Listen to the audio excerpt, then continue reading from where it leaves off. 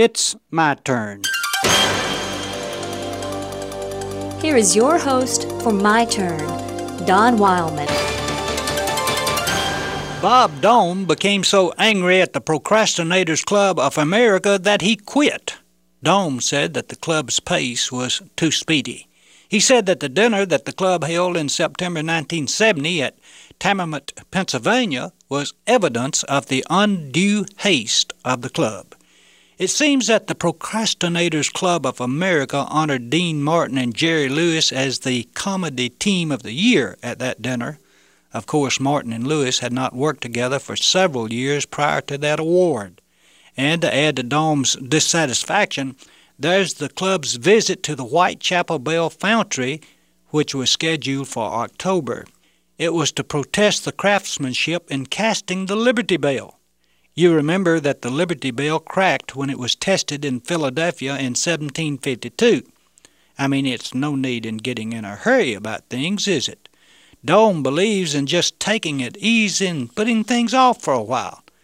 After all, it hasn't been but just over 200 years since the bell cracked. Slow down, man, slow down. The article that told about Dome's plight said the club will consider his resignation one of these days whenever they get around to it. They don't seem to get in a hurry about anything, you know. Dome's plight is pretty common, although most of us don't go to that extreme. But most of us could get membership in the Procrastinators Club of America.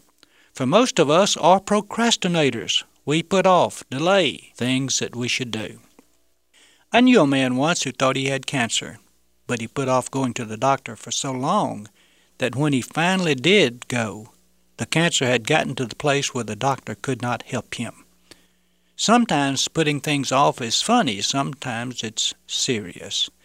I guess it's simply a matter of what it is that we put off.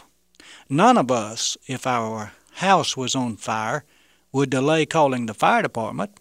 Or if a pipe burst in our business, would we ignore it for days or weeks or even perhaps years?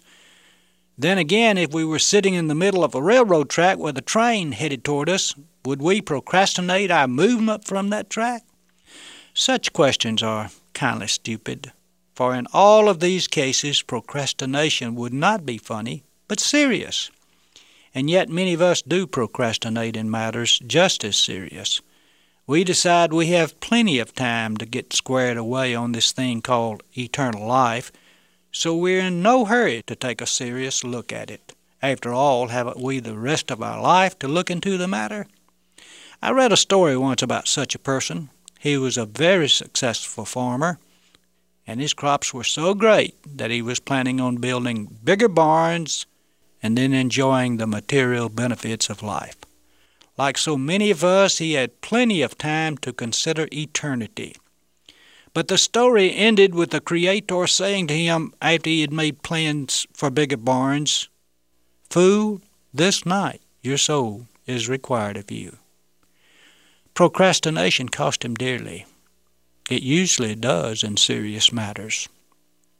And about Dome's resignation from the club has said that it'll not be any hurry to study it.